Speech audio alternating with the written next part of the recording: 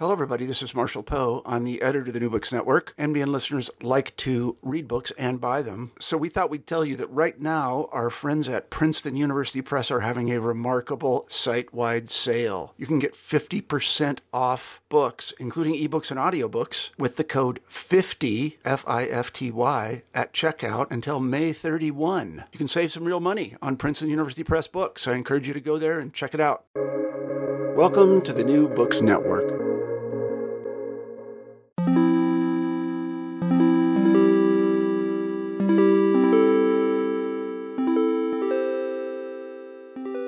Hello and welcome to the New Books Network. I'm Pierre Delancey. In the midst of the pandemic, the creative industries are suffering. The past year has made visible some of the inequalities and the unsustainabilities that permeate publishing, design, art and media. But sadly, some of these stresses that we're observing now are nothing new. The Making of the American Creative Class, a recent book by the historian Shannon Clark, traces the story of the creative industries and the workers from the industrial origins in the beginning of the 20th century. And it's a fascinating story of class formation, of consumerist demand, unionization and resistance, of solidarity and exploitation, and of politics and economics. Shannon Clark is Associate Professor of History at Montclair University, and I'm very happy to say that he joins me now to discuss his new book. Welcome to the show, Shannon. Welcome, Pierre. Thanks for having me on. I appreciate it. That's my pleasure. As I mentioned, your book is an expansive and compelling account of a set of social and capital forces that together come to constitute what we think of as a creative class or cultural and creative industries. It'd be great to hear about the perspective from which you approach the subject. Sure. In the Making of the American Creative Class, I set out to examine two interrelated historical developments in the modern United States, right? The first of these is the emergence and growth of a salaried white-collar workforce. And the second is the emergence and spread of a pervasive culture of consumer capitalism.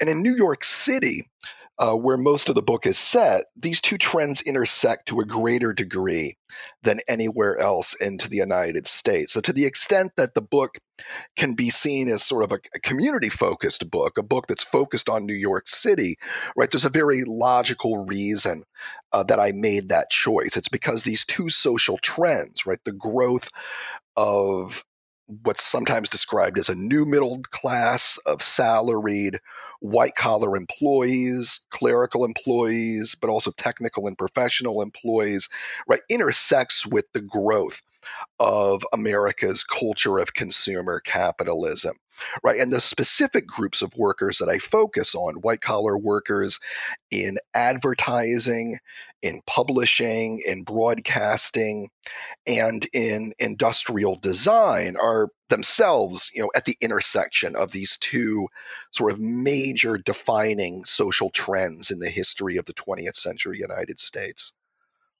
These culture industries come, in the early decades of the 20th century to define a middle-class standard of living, right, that is being promoted in advertising, right, and throughout the advertising-supported media, in newspapers, in mass circulation magazines, right, with the advent of commercial radio broadcasting in the United States in the 1920s, even with the advent of industrial design as a profession in the last years of the 1920s, products become advertisements for themselves, in a sense, through the application of various types of modernistic, innovative, aesthetic strategies into the design process. But even within the culture industries themselves, many of the people who are working to create these sort of images of consumer abundance are not themselves actually earning enough money to live at the standard of living that's being promoted. The inequality economically during the 1920s also makes it difficult for a larger segment of the American population to live up to that standard of living.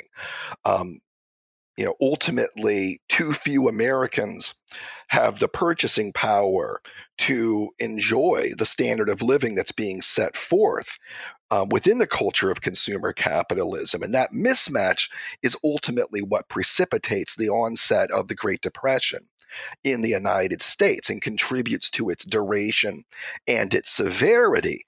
So it's that crisis of consumer capitalism that leads to a sort of a more rapid deterioration of conditions within the culture industries themselves that radicalizes many of the white-collar workers who are employed throughout New York's culture industries. And that contributes to sort of a new kind of class consciousness taking shape amongst many of these white-collar workers that leads to their union organizing efforts during the 1930s and the 1940s, that leads them to try to develop alternative media projects that will function and operate on a different basis than most existing entities that are part of the culture industries. And it's also this process of radicalization in response to the Great Depression that leads to demands for public support for arts and culture, which culminates in the various New Deal cultural programs. Well, let's get to the New Deal and the WPA in a moment, but I think it's worth for a moment dwelling on some of the labor struggles and the union histories of the creative industry, of journalists, of artists and designers. So I was struck really early on in the book that we get relatively little of the kind of glamour of the creative industry that one could have expected. Even before the onset of the Great Depression, there are increasing pressures within American industry at large, and also within the culture industry specifically, to rationalize the use of various kinds of white-collar labor. So you see sort of the premium in wages and salaries for white-collar workers over blue-collar workers that exists in the first years of the 20th century, already beginning to narrow somewhat during the 1920s. There aren't really too many technological quick fixes, but employers are already looking for ways to try to figure out how they can sort of limit the use of or spend less money on certain kinds of white-collar work, right? So there's a process of rationalization, of intensification of the labor process, of greater division of labor where that's feasible, and introduction of new kinds of labor-saving technology where feasible. Although, again, the opportunities to do that in the 1920s are somewhat limited, right? So these processes are already underway prior to the onset of the Great Depression, where increases in wages and salaries for various categories of white-collar workers,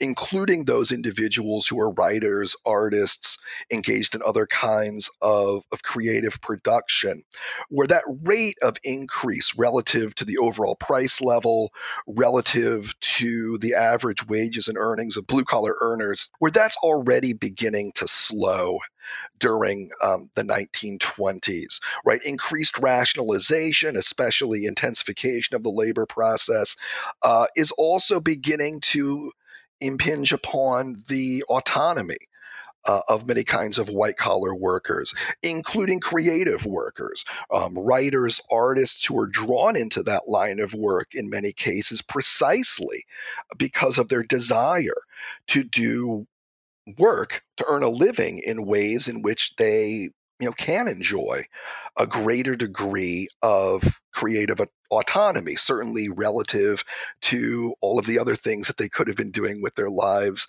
to be earning a living during the early years of the 20th century. Conditions deteriorate rapidly with the onset of the Great Depression.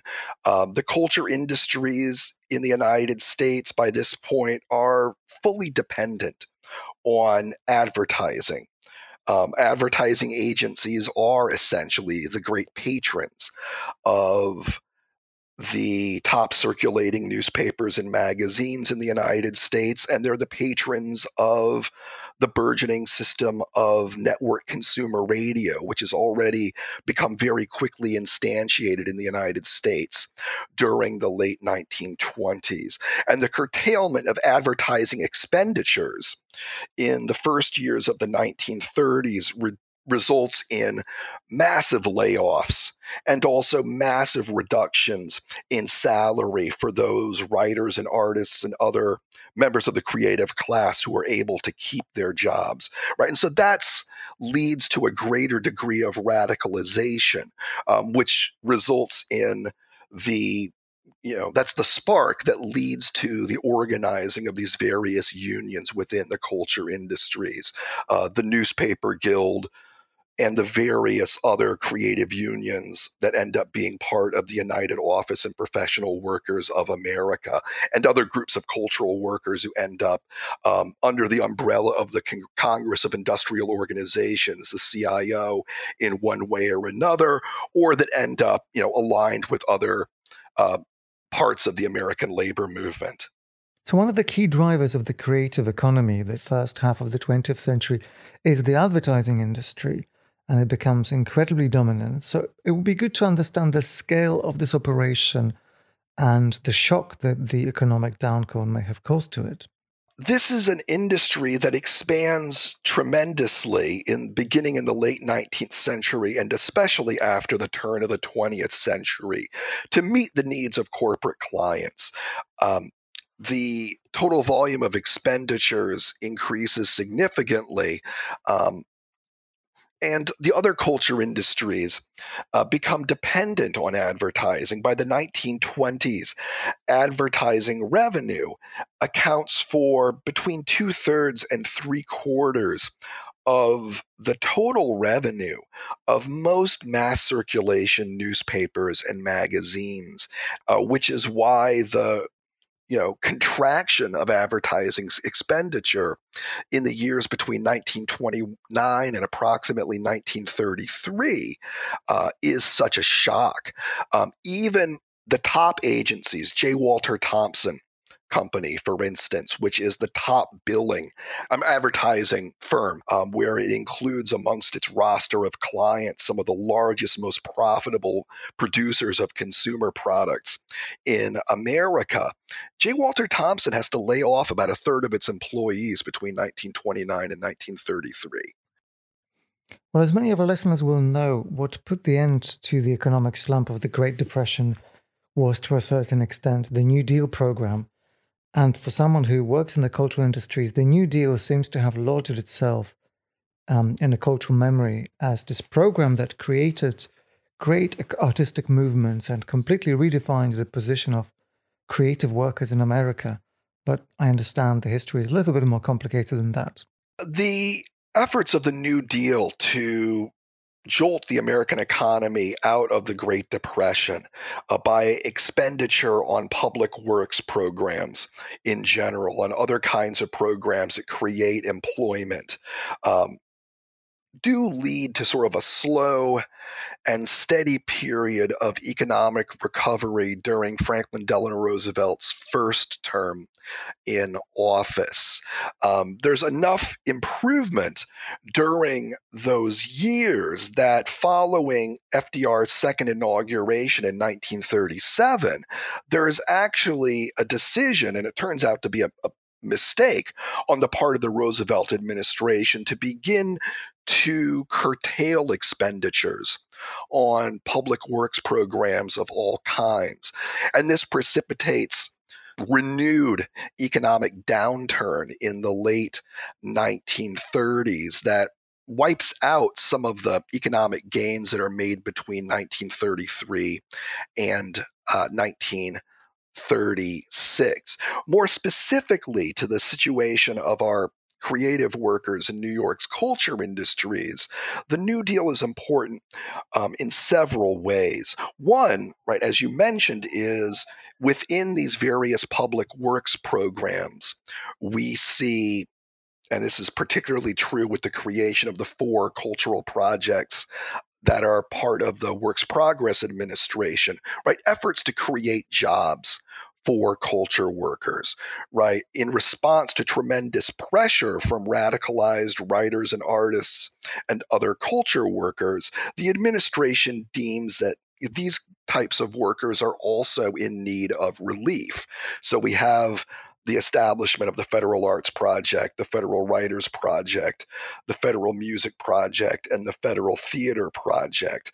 But the New Deal is also relevant to the workers in the culture industries that I examine in this book, because it also, with the passage of the National Labor Relations Act in 1935, significantly facilitates the process of union organization. Right. So we see the total number of union members in the United States increase from about 3 million workers at the time that FDR enters office in March of 1933 to about 9 million by 1940 and about 16 million by the end of the Second World War. Much of that expansion in union membership in the United States is in the mass production industries, where most of the organizing efforts of the Congress of Industrial Organizations, the CIO, are concentrated. But passage of the National Labor Relations Act is also very important to people who work in, for instance, newspapers and magazines. Who are organizing units of the Newspaper Guild in New York City. And it's important for other groups of workers who are also forming unions in New York's culture industries during this time. So the New Deal is doubly important. It's important by establishing a particular models of public patronage for the arts and for cultural production more generally.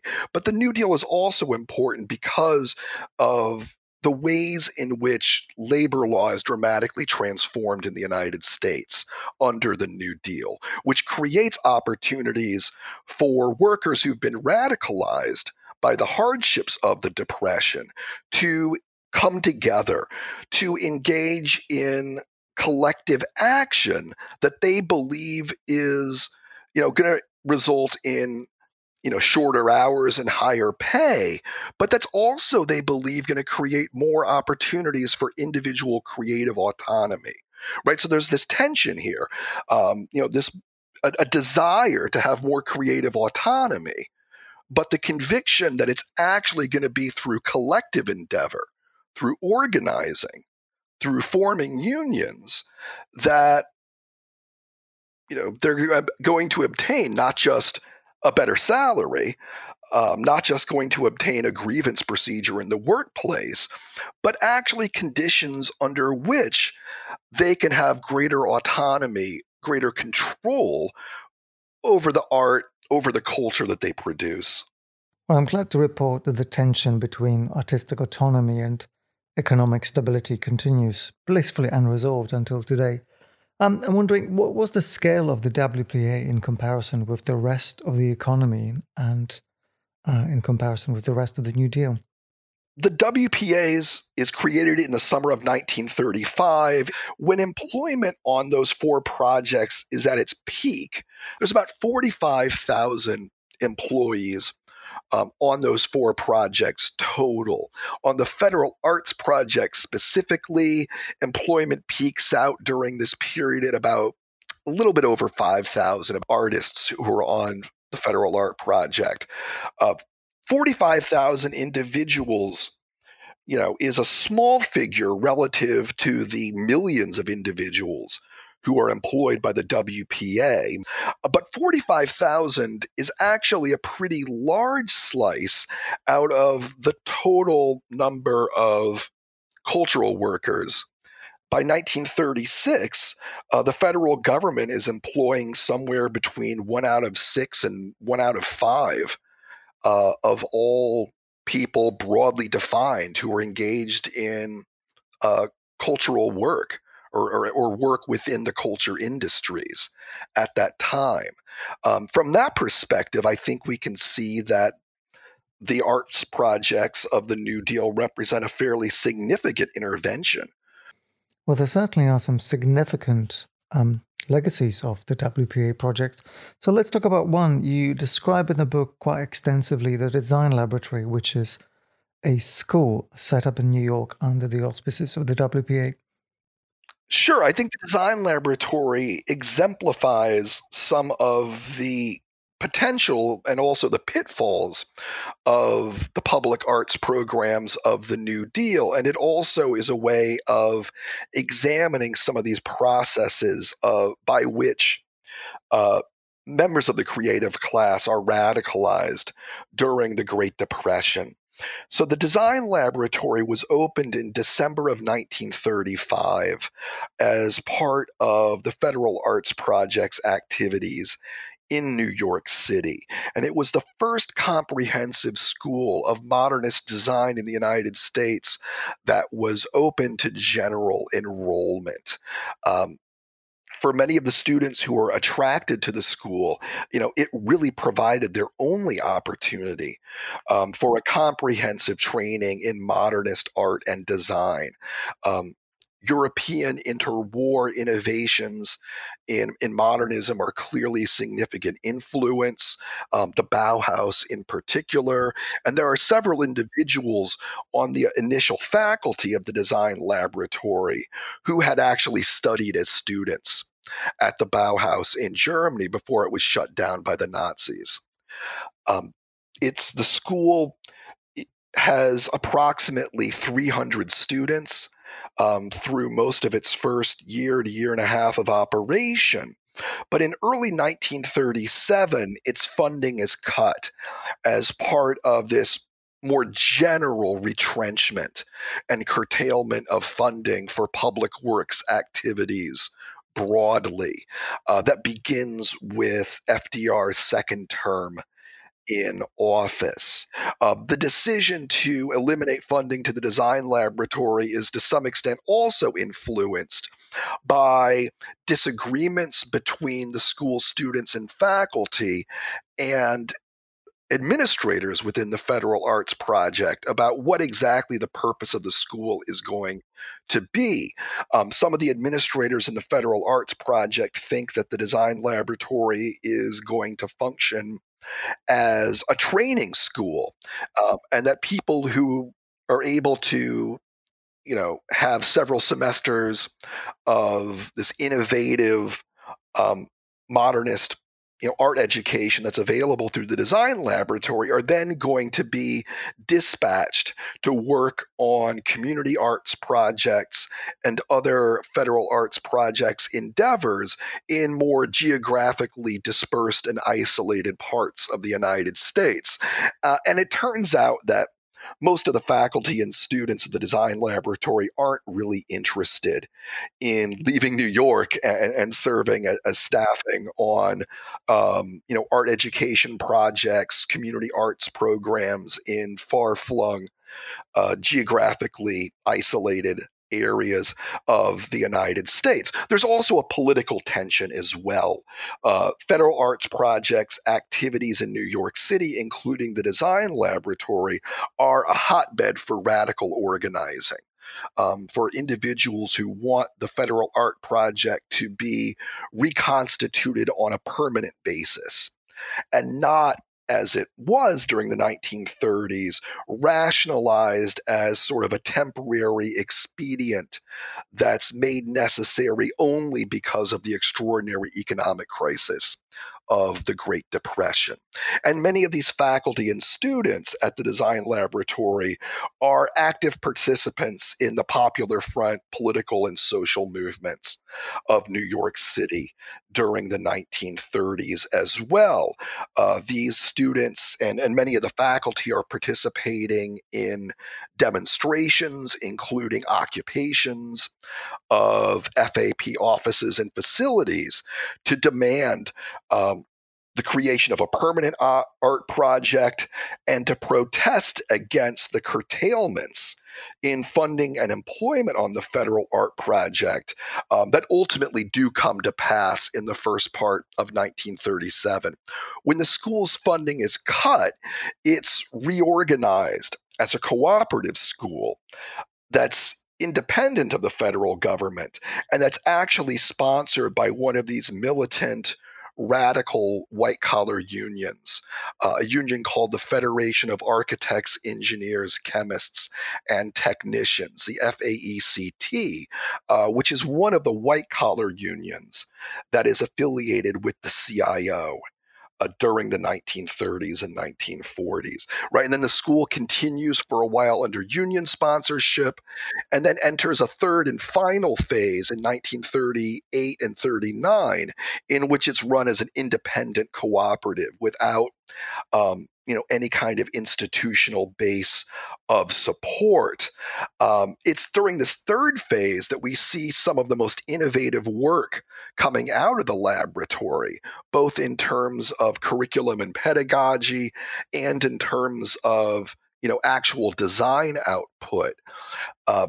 But it's financially unstable, and ultimately the design laboratory closes in 1940, but its faculty and students then disperse throughout the United States and throughout the culture industries. In many cases, at the universities and art schools that they go to join, they're introducing for the first time some of the modernist innovations in curriculum and pedagogy that are first developed within the design laboratory. And students also go on to have successful careers as commercial designers in the post-war United States. So even though the school is only in existence for approximately 5 years, it has a significant lasting influence. Right, it looks ironic that the FPA, by shutting down the design laboratory, actually managed to achieve its goal of spreading this new type of knowledge around the country. But we talked about the WPA, and I'm wondering what was happening within the mainstream and commercial media enterprises around the same time, that is, in the sector that was not supported by the New Deal. Well, the media enterprises themselves are, the owners and executives of these firms are uniformly hostile towards the emergence and then the expansion and strengthening of unions within the culture industries. When the National Labor Relations Act is first passed in 1935, media firms immediately seek to be exempt from this new labor law. They seek exemption on the basis of the First Amendment. They argue that the sort of freedom of media enterprises to publish or broadcast what they like, which is really what the owners and managers like, that's fundamentally going to be compromised if they have to recognize a union, if they have to follow a union contract with regard to, for instance, seniority. So immediately, the media firms make clear their hostility to unionization within their own workforce. Ultimately, these struggles are not successful. When the Supreme Court of the United States, in a series of cases in the spring of 1937, upholds the constitutionality of the National Labor Relations Act, one of those cases involves a lawsuit from the Associated Press. But the resistance continues during the Second World War, when another labor agency is created, the National War Labor Board, to mediate labor disputes during wartime to make sure that there's no interruption in production as a result of strike activity. For instance, one of the things that the National War Labor Board does is it begins to insert actual language into collective bargaining agreements that compels union membership. And media enterprises resist this forcefully as well. In the context of the Second World War, it's actually Time Incorporated, one of the largest national media enterprises in the United States, under its founder and publisher, Henry Luce, that has tremendous influence. And it's at the forefront of fighting with the federal government during the 1940s against the Wartime Labor Board's determination that any person who's working in the editorial departments of Time Incorporated, right, working on the magazines, working on the radio and film content that Time also produces, that they have to belong to the newspaper guild. So these media employers don't just cover the labor movement from afar. The ways in which these employers report on what's going on in the auto industry, what's going on in the steel industry with union organizing, is directly influenced by their own increasingly adversarial relationship with the white-collar unions in the culture industry, right? So essentially, there's sort of these internal divisions within the media that are also influencing decisions that managing editors and executives are making about how to cover the larger political landscape and the larger landscape of labor organizing in the United States during the 1930s and 1940s. Well, this timeline, of course, brings us to the Second World War. And I'm wondering how the creative industries survived the event in any shape at all. Right. The Second World War, even though it's a global catastrophe for most of the human population on this planet, brings an end to the Great Depression in the United States. It achieves economically what, the New Deal could not. It ends mass unemployment. And federal expenditure in the United States on the war effort completely dwarfs spending on New Deal public works programs. One thing that we see immediately is that workers in the culture industries return to the offensive. The end of the 1930s sees something of a lull in union activity, but the resumption of economic growth and the pretty rapid decline in unemployment creates a tightening in the labor market. And unions across the board in the United States use this as an opportunity to resume organizational growth after this sort of brief hiatus at the end of the 1930s. And the unions in New York's culture industries are part of this more general pattern.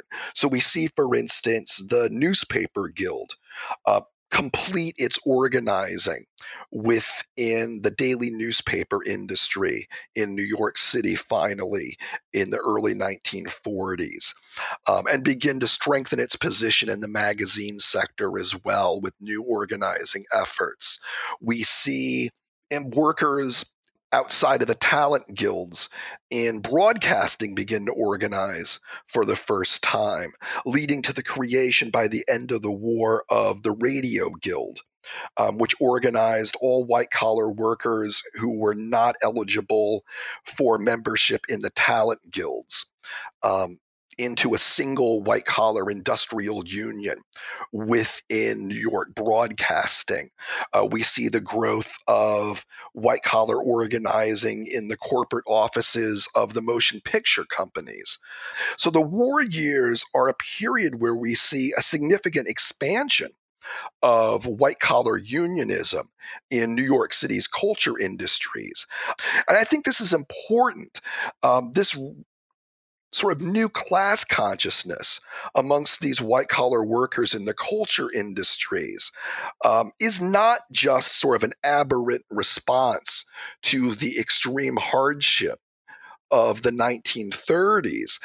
We see with the growth of unionism in a strong economic environment during the 1940s, that some kind of collective consciousness amongst these white-collar workers in the culture industries, that this is actually something that is sinking deeper and deeper roots, that it's actually becoming more instantiated within sort of the everyday work practices of writers, of artists, of the clerical workers who are doing support jobs within media firms, for instance, during these years.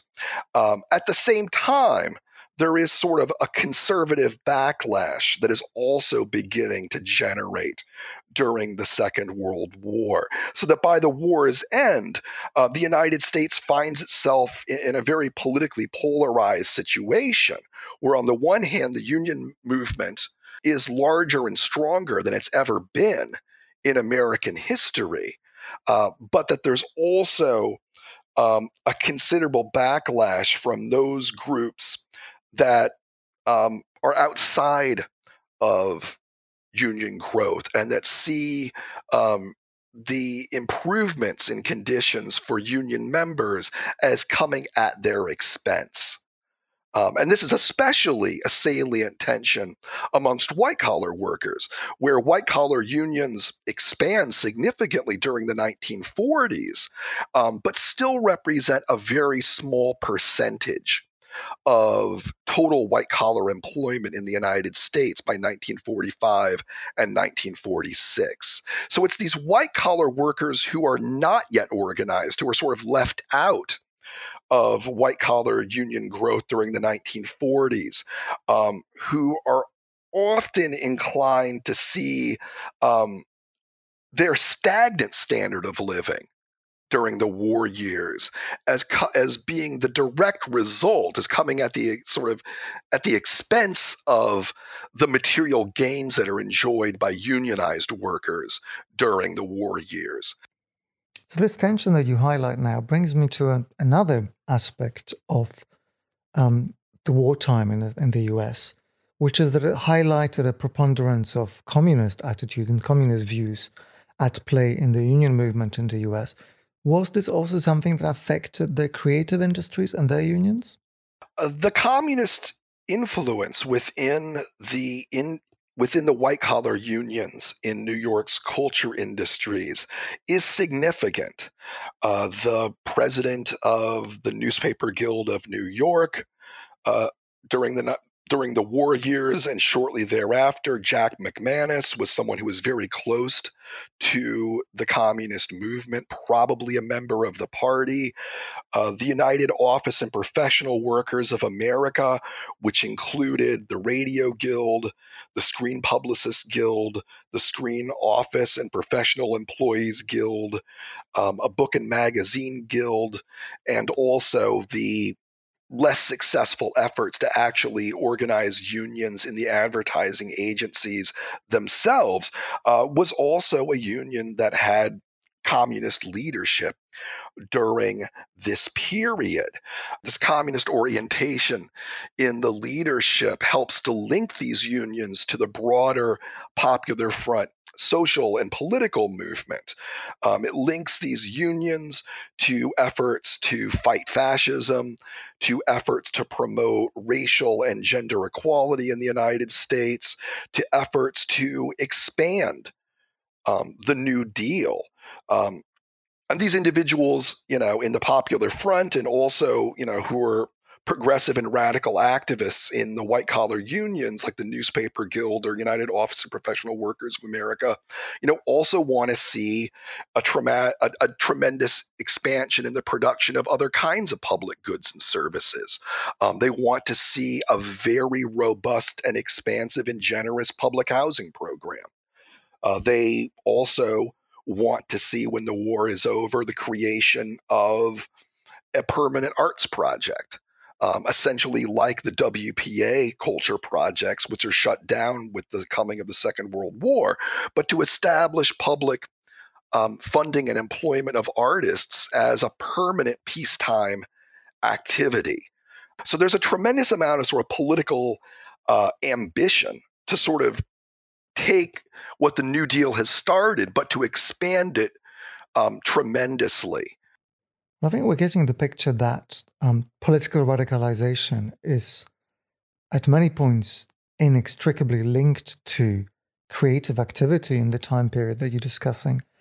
But I think it's even more expansive than that. And there's an example of an organization, which is Consumer Union, Consumer Reports, that remains active to this very day. And I thought it would be great to talk about some of the political aims of this organization.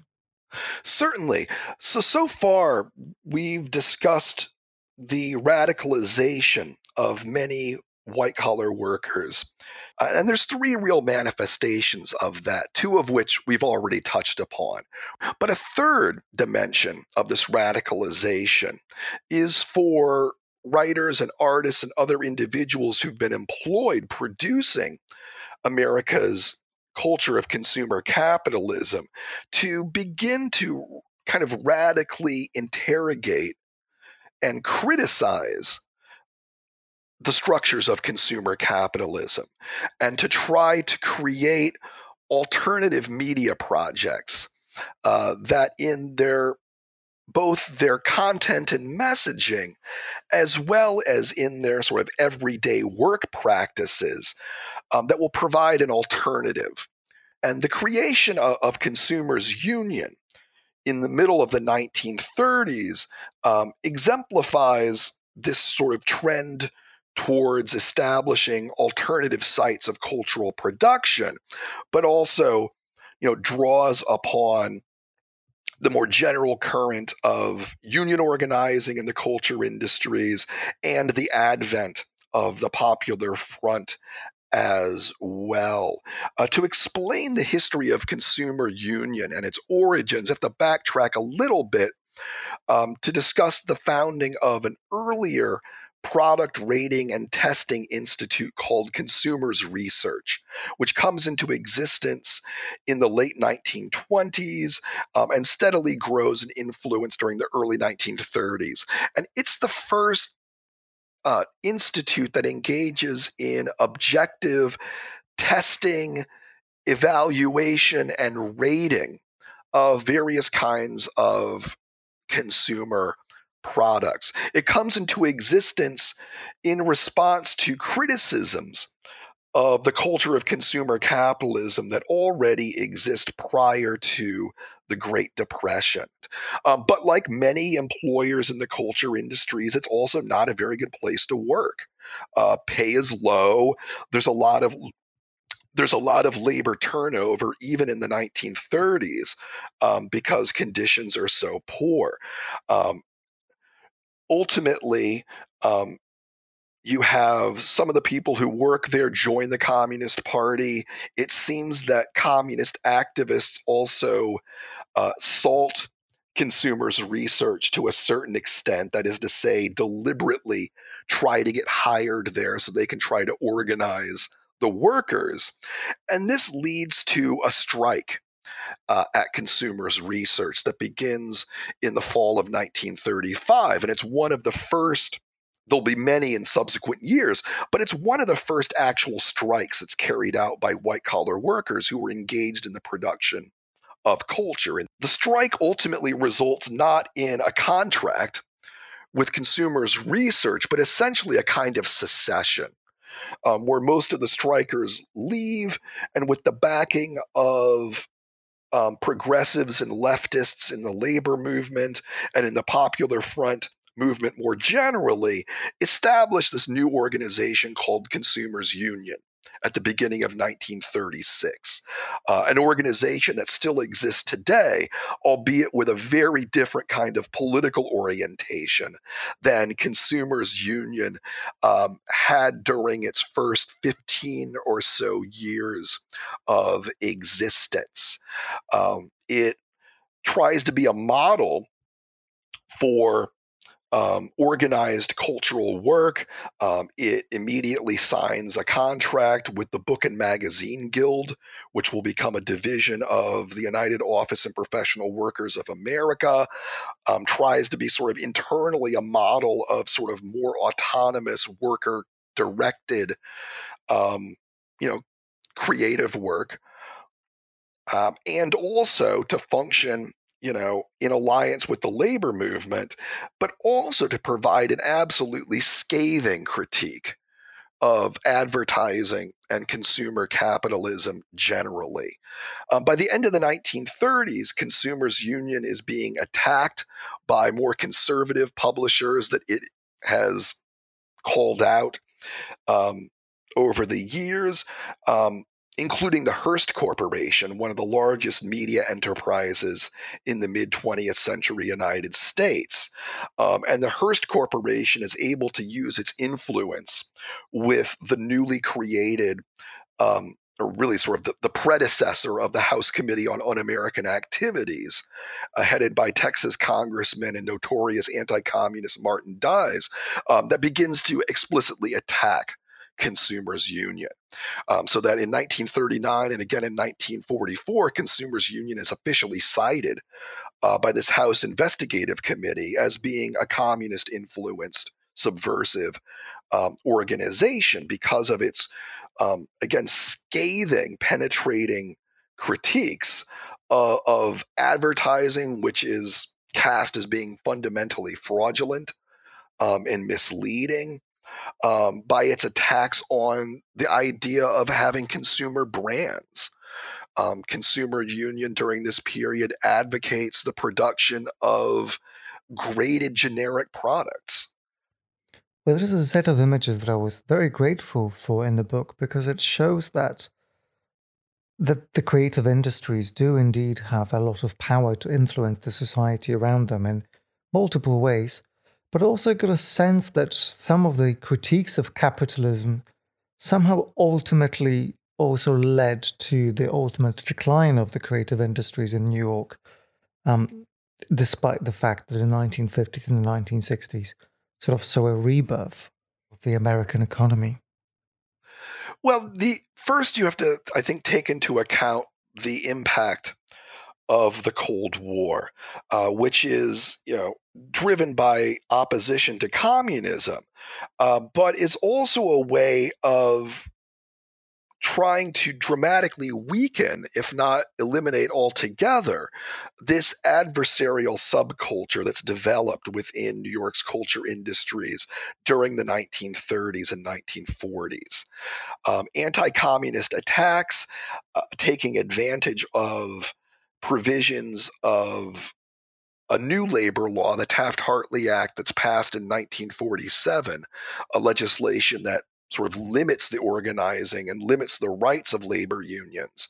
That this is a very effective tool. One of the provisions of the Taft-Hartley Act is that all unions officers must be able to sign anti-communist affidavits in order for their unions to continue to access the services of the National Labor Relations Board. This creates quite a quandary for these left-led unions in New York's culture industries. The United Office and Professional Workers of America ultimately tries to resist the anti-communist provisions of the Taft-Hartley Act and finds that in the process it's destroyed essentially. The Radio Guild, the Book and Magazine Guild, the Advertising Guild, the Screen Publicists Guild are largely destroyed. So the unions themselves are in a weaker position in the 1950s, 1960s, 1970s to advocate for the interests of white-collar workers of various types in New York's culture industries during the post-war period. On the one hand, the post-war years are a period of tremendous prosperity.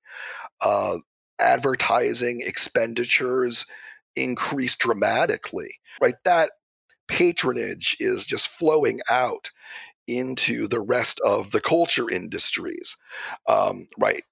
Improving profits for newspapers, for magazines.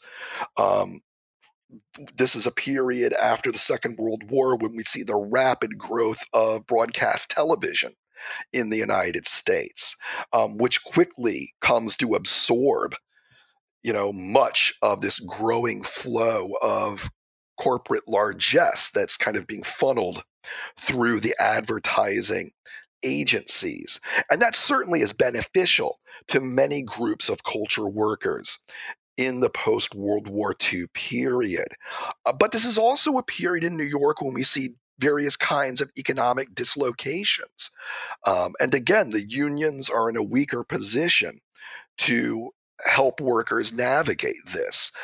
We see this very clearly, for instance, with the daily newspaper industry in New York City, which enters into a protracted period of structural crisis by the 1960s. Between 1963 and 1967, 4 of the 7 daily newspapers in New York City go out of business. Right, which results in thousands of layoffs. The television industry, which has its birth really in New York City, which is the point of origination for most primetime network broadcasting in the earliest years of television in the late 1940s and the early 1950s, that industry relocates largely to Southern California. So even though the post-war period is prosperous generally, and even though, large and growing sums of advertising expenditure are flowing into the culture industries, in many fields within New York City, we begin to see declining employment or insecure employment in the midst of this prosperity during the 1960s, certainly.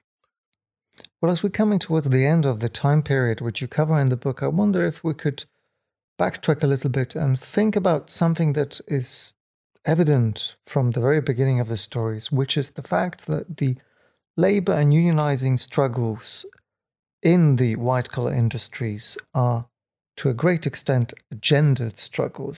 I wonder if you could speak about the role that gender played in the creative industries' unionizing efforts. Absolutely. Women are essential to organizing many of the white-collar unions that I examine in the making of the American creative class. Women predominate in clerical occupations by the 1930s, but because of pervasive sex discrimination, find their opportunities to be promoted or hired into more creative jobs as writers, as editors, as photographers, as artists of other kinds of creative work, that these opportunities are largely closed off. And that even within the clerical jobs, within publishing firms, broadcasters, other kinds of media firms, other kinds of culture industry firms, that sex discrimination and sexism are used to keep those wages low. So there's kind of a perception of an overlap between gender discrimination and their everyday lived experience of class within the workplace. So you have these women who are being radicalized, many of whom are involved with other kinds of activities of the Popular Front, who are also taking a leading role in organizing not all, but many of the unions within New York City's culture industries during the 1930s and 1940s. This sort of first wave of Popular Front labor feminism reaches its peak during the middle of the 1940s, when you begin to have at some workplaces significant numbers of women who are organizers, who are active in collective bargaining, and who begin with limited success, but who begin to try to use the union as ways to actually institute enforceable programs to guarantee equal employment opportunity for women in the workplace. The success in addressing gender discrimination during this period is somewhat limited, but the desire to do so is a very strong motivating factor, right, that pulls women into these unions, right, who see them as a way of advancing the cause of gender equity and equal employment opportunity. when we see a resurgence in feminist activism amongst workers within the culture industries in the late 1960s and early 1970s, in many instances, these women end up having to sort of reinvent labor feminism. The historical memory of left-wing women's activism through the white-collar unions, through the Popular Front, in the culture industries during the 1930s and 1940s is sort of largely lost to them. But again, this is one of the legacies of the Cold War and anti-communism in the United States. You begin to see feminists in publishing, especially, but also in broadcasting and other fields during the 1970s, begin to actually revitalize some of the unions in New York's culture industries. But they're doing so at a moment when the long period of post-World War II prosperity in the United States is coming to an end. Well, my last question I thought would be unfair to ask of a historian, but you did just mention the historical memory that needs to be reproduced time and time again in labor struggles. So I want to ask you about your prognosis and your reflection about the kind of crisis moments that the creative industries are experiencing right now, not least due to the pandemic. I think when we try to analyze the current situation and how the lessons of the 20th century culture industry workers might apply, I think we need to distinguish between sort of the proximate crises of cultural production in the world, in 2021, and certain longer-term structural changes as well. One of these, is increased economic inequality and the diminished purchasing power of a significant portion of the consuming public. And here we can definitely draw parallels between the early 21st century and the situation that precipitated the onset of the Great Depression in the 1930s, which was in many ways a crisis of consumer capitalism, a crisis caused and sustained by the inadequacy of mass consumer demand in a situation where you had a highly unequal distribution of national income. Certainly, we're in a similar situation today. But some of the structural factors that we confront presently are unique. One of these is the collapse of the advertising supported model for many kinds of media enterprises. This is most obvious when we look at publishing of newspapers and magazines, but it applies to television and radio and digital new media as well. Revenue that used to go to the firms that actually hired writers and artists and other content creators, right? That revenue is now flowing to a handful of tech companies, right? So that aspect of the contemporary crisis actually, doesn't have really a clear precedent in either the challenges that white-collar workers in the culture industries faced in the 1930s, or for that matter, in the cultural deindustrialization of New York that occurred in the 1960s and 1970s. But I think some of the broader lessons definitely still apply. The relevance of organizing, the importance of forming unions and engaging in collective bargaining with employers. Again, not just to provide better pay, more stable working conditions for writers and artists and other members of the creative class, which is obviously important, but also to establish more creative autonomy. Again, to use collective action as a way to actually create conditions of more individual fulfillment. Well, I'll certainly say hooray to that. What a fantastic and optimistic moment to end on. Shannon, thank you very much for joining me today. Well, thank you. It's been a real pleasure to discuss the book with you today.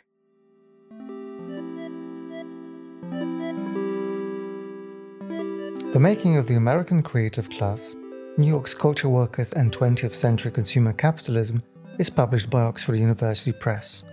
My thanks go to today's guest, Shannon Clark. I'm Pierre Delancey, and the editor is Marshall Poe. Join us next time.